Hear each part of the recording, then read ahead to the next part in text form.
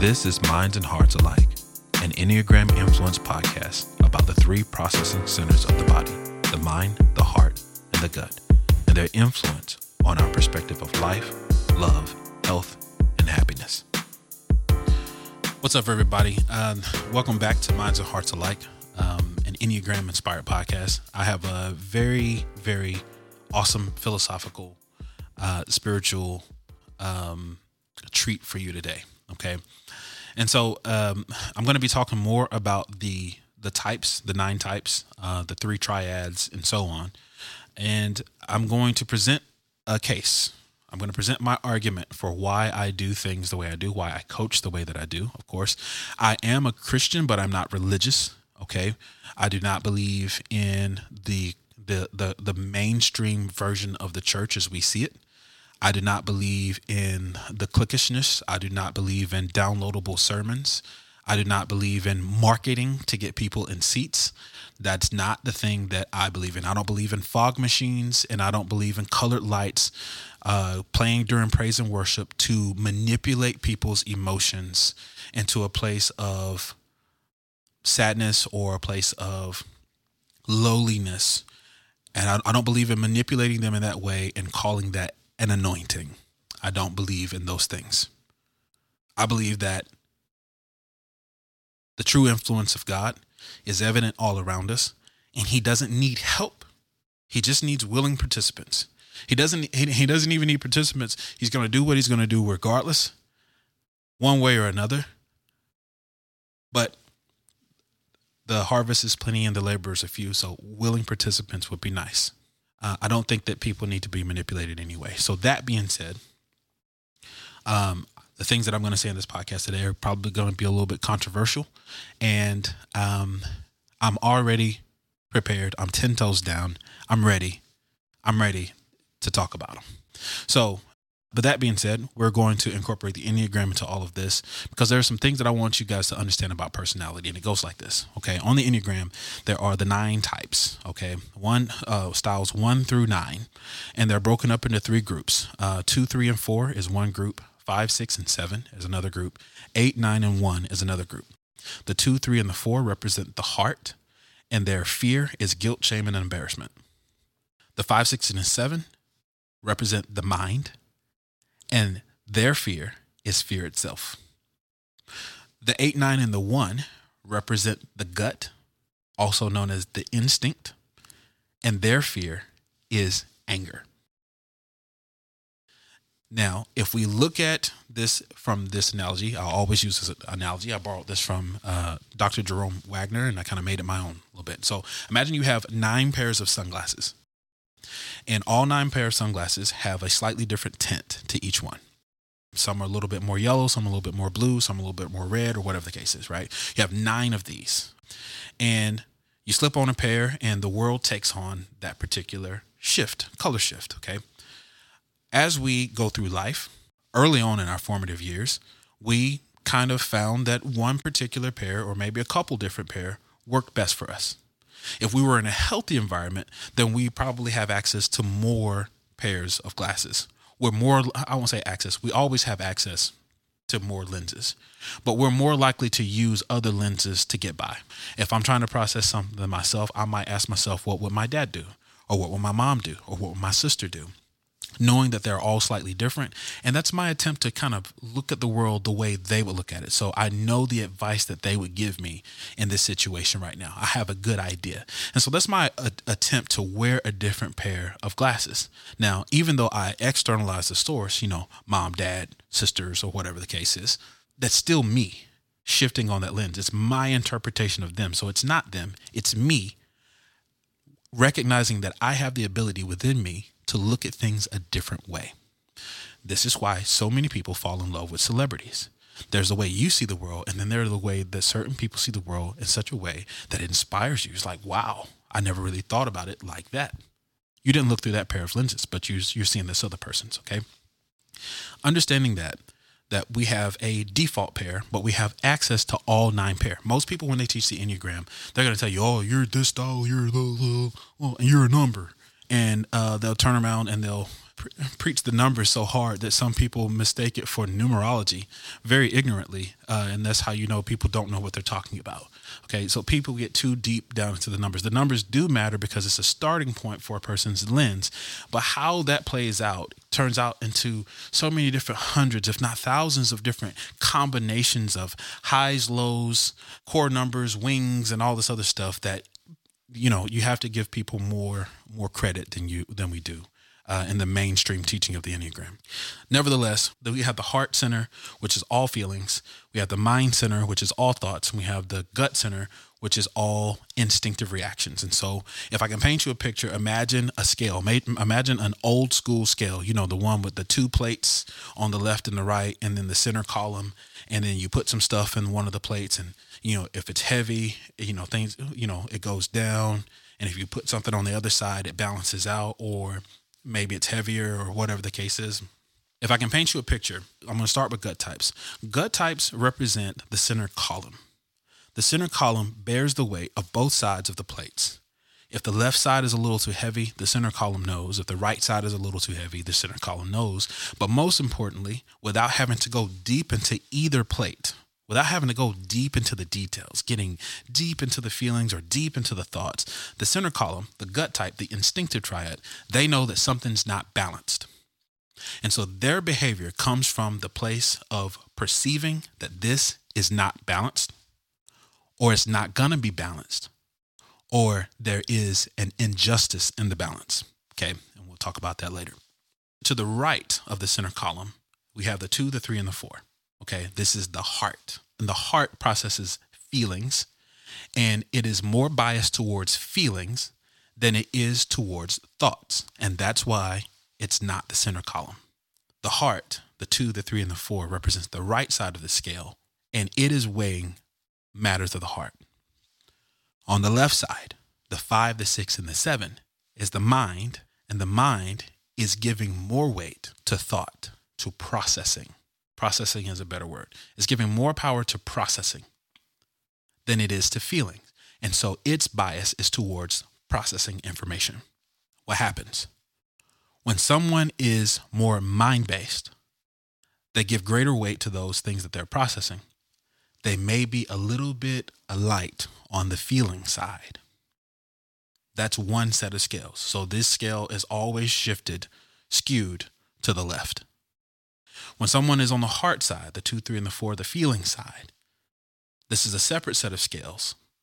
This is a separate weight, okay? And they're giving things weight to the matters of the heart, okay? And so that might mean that while they're in their feelings, they're not really processing rationally, or maybe they're rational, but maybe they're not logical, because there can be a difference, I guess. All right. And then you have another set of scales and another group of people. And in this group of people, they weigh things more balanced. They're not necessarily concerned about what's in the left side or the right side of the scale. They're not really thinking about that. All they're thinking about is one side feels heavier or one side feels lighter, and we need to balance this out however we see fit. Okay. Understanding that you have all 9 types and they all kind of fall in these groups. Here's the biblical component. Now, this is where this information gets good. In psychology, they tell you that a lot of the way that you see the world is a result of what you've experienced in your younger years, in your childhood years, when you were small, with a parent or guardian or significant figure. And the wounds that you have are a result of how you developed during that time. I don't fully agree with that. I agree with it mostly. I don't fully agree with it, because I feel the need to differentiate one thing in particular. From a spiritual perspective, not a religious, there's these moments in the Bible where God said to, I believe, a prophet, maybe Jeremiah, he said, I knew you before you were in the womb. He says, before you had a body, I knew you. And I think that's very powerful, but I'll give you another example. When Isaac, the father of Jacob and Esau, when his wife was pregnant and there was a lot of turmoil in her stomach, and she prayed to God and she was like, what's going on? And God reveals to her, he says, 2 nations are in your womb. the older will serve the younger. Now, I can't remember exactly what the scripture says. I should have it up on my screen, but I don't. He says that the older will serve the younger. So now at this point, Isaac's wife knew something that Isaac did not. Isaac's wife knew when they were born, when they came out of the womb. And of course, it says that Jacob was holding Esau's ankle as they came out of the womb. She knew from before they were born that there were going to be personality differences between those children. Fundamentally, that before they had even experienced the world, and this is my point, before they even experienced the world, before I let them down or didn't let them down, before I hurt their feelings or didn't hurt their feelings, before they experienced this trauma or didn't experience this trauma, they have a baseline personality. And this baseline personality is going to shape the way they experience the rest of their lives. And sometimes I think, I know that it's not the intent of the science to do this. I know that it's not the intent. I'm aware. I just feel like maybe people forget as they're digesting information that you can have multiple children and you can raise them all the exact same. You can give the exact same attention, the exact same love, and the exact same care, and they still turn out so very differently. And it does not help you to have a blanket approach to dealing with all of your children. Okay. Like there has to be some level of a baseline approach. And then you take that baseline and you adapt it for each personality. For example, if someone needs hugs, you make sure that you have room to give them hugs, and that you, depending on the type of person that you are from your own experiences, that you have the ability and the capacity to get in touch with that side of you so that you can give them warmth, because you don't want to give them hugs where they're looking for warmth and then they have a womb of wanting to connect. And even though they're getting hugs, they're not getting affection. They're not getting warmth. Yeah, you're touching me, but I don't feel like you're here. Okay. There are some personalities, base personalities, that are going to be more susceptible to that experience than a perception, than someone like me, who I didn't get a lot of hugs growing up. Not that I remember. I don't remember wanting very many. I was okay by myself. I like to be considered. I like to be heard every now and then. But for the most part, just let me explore, kind of leave me to my devices and interact with me, and I'm okay. I don't want to feel forgotten about. One of my wounds is actually I was so low maintenance that I was easy to overlook. I didn't want for much. I didn't ask for much. I didn't ask for anything. In either case, what I'm saying is that the baseline personality, I believe spiritually, I believe that the baseline personality is just a matter of conception, a matter of this is who you got. This is your starting point. And because of that starting point, this little soul will be more sensitive to some experiences than others. Some people may be like, my dad never hugged me. And some people may be like, I don't remember caring. Right? Okay, so I'm just giving you that. So that's my biblical support. That's my biblical perspective on the baseline of personality. And I believe that the things that we go through after that, from that starting point, then the rest of our lenses come into play. So the reason why I am an observer is not because my parents or other people didn't interact with me enough when I was a child. The reason why I'm an observer is because I was born an observer. I was always an observer. I always liked to sit back and read the room. I always liked to sit and take things in.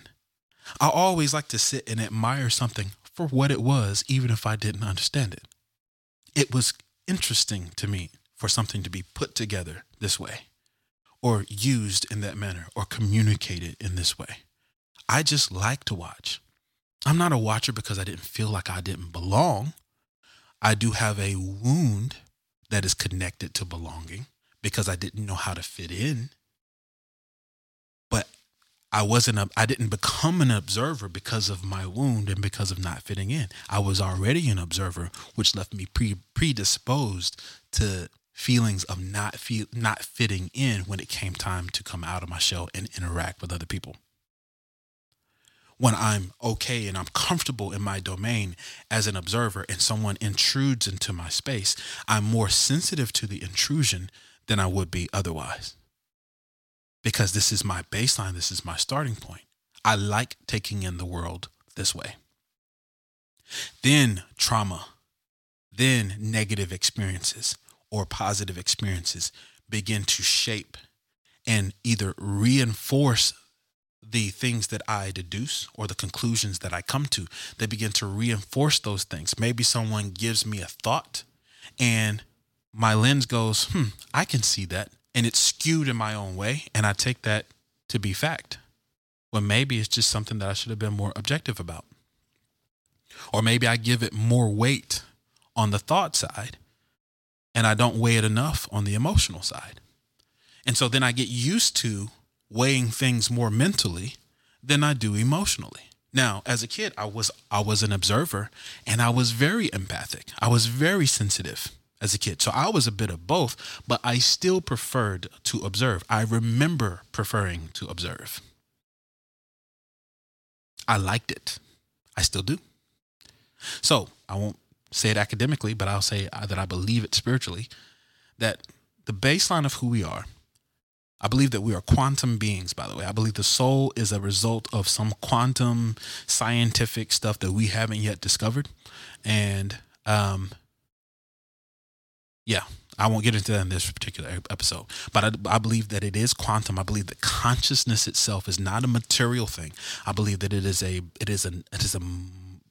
dimensional thing. The baseline personality has certain sensitivities that as it goes through life, that begin to shape it, sculpt it, mold it. The environment that it's in begins to either add to or take away from that baseline. And that's how you end up with the person that you get. And that people will process through certain centers of information before they process other centers of information. And when you understand that about someone else, maybe you can give them time and more grace to catch up to you. If you are processing purely with the mind, you need to step outside of your mind after you've had your time to think about it. You need to step outside of your mind and you need to give feelings a chance. And you need to allow yourself to feel a type of way that is reasonable. Not far-fetched. It's reasonable to feel this way, even though this information is objective. You can allow yourself to give the other side of the scale more weight. The same thing goes for feelings. Now that you've had your time to feel, you've had your time for your emotions to materialize, you can slow down and you can process what happened again. And this time you can be more objective about it. I know how I feel about it, but now let me set my feelings aside and see if I can extract the facts from what they gave me. Okay, I can see that. And this allows you to balance the scales a bit more. And then you have your gut types who are already balancing the scales, but their scales result in a behavior or a lack of behavior. And we'll talk about that more in the future.